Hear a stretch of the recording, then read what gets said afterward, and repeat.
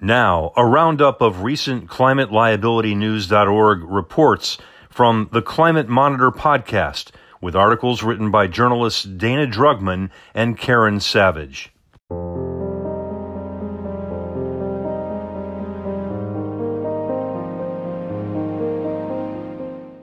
Demanding meaningful action on climate change, hundreds of high school students on March 15 poured out of Boston's Park Street subway station, made their way through the historic Boston Common, and gathered on Beacon Hill under the Golden Dome of the Massachusetts State House. They joined what is estimated to be more than 1 million young people in more than 125 countries around the globe in a student strike to protest global inaction on climate change. Many of the young people in Boston held homemade signs as reminders that while climate change affects everyone, their lives and the lives of future generations are at stake. The climate strike was inspired by Swedish teenager Greta Thunberg, who since August has been organizing the Fridays for the Future movement. It culminated in Friday's school walkouts in countries around the world, including Germany, Belgium, the UK, France, Australia, and Japan. The walkout is thought to be one of the largest climate actions in history.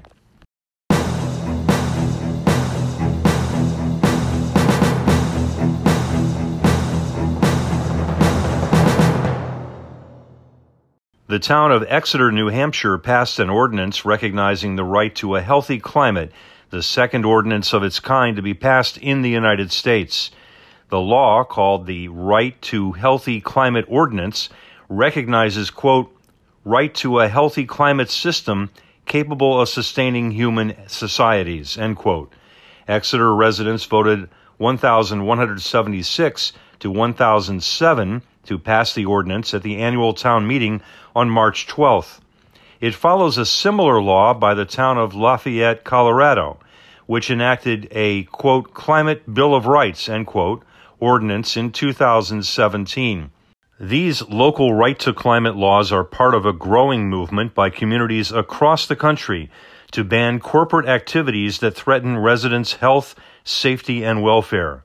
With assistance from the Community Environmental Legal Defense Fund, more than 200 communities have passed community rights ordinances securing rights to water, a healthy environment, sustainable energy, and other issues.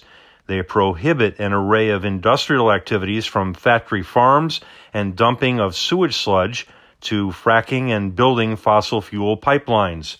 The effort to establish this right at the local level represents a new avenue for challenging the fossil fuel industry and the government agencies that approve its infrastructure projects.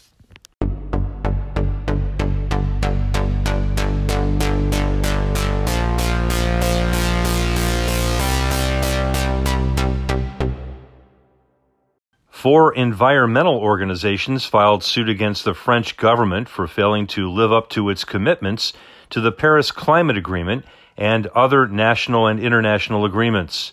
The suit, which was filed in the Administrative Court of Paris on March 14, alleges that France has violated its duty by failing to take action to limit global temperature rise to below 2 degrees Celsius. The organizations, including Oxfam and Greenpeace, also say the French government has repeatedly postponed implementing policies to curb emissions, as required by its national climate policy, and has failed to respect international commitments.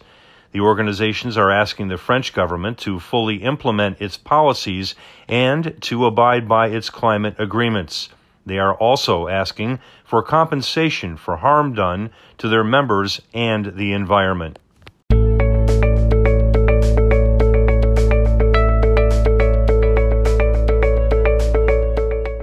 A federal judge has denied ExxonMobil's motion to dismiss multiple climate change-related claims brought by Conservation Law Foundation. The foundation's lawsuit, filed in 2016, alleges that Exxon violated the permit requirements for its oil storage terminal in Everett, Massachusetts, by failing to consider the risk of imminent extreme weather events like flooding and storm surge. The case, called CLF versus ExxonMobil, will proceed after U.S. District Court Judge Mark L. Wolf ruled on March 13 that most of the claims by CLF should not be dismissed. Those include the 10 counts that detail Exxon's failure to take into account imminent risks from rising seas and extreme weather, especially risks related to climate change. The hearing on Wednesday in Boston followed one the judge held in November, after which he dismissed several other claims in the suit and ordered the parties to discuss Exxon's Clean Water Act permit for the terminal with the Environmental Protection Agency. The Conservation Law Foundation subsequently amended its complaint to focus on the short-term climate-related hazards.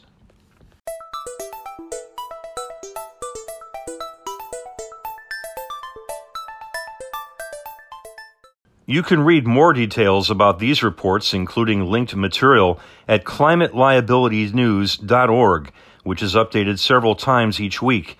You can also subscribe to email notifications of new reports on the climateliabilitynews.org website. Also, you can follow Climate Liability News on Facebook.